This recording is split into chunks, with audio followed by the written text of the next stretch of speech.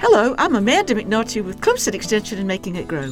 At our recent filming at Magnolia Plantation and Gardens, we met several people who help our friend Katie Dickson by volunteering, working year-round in summer's heat and winter's cold.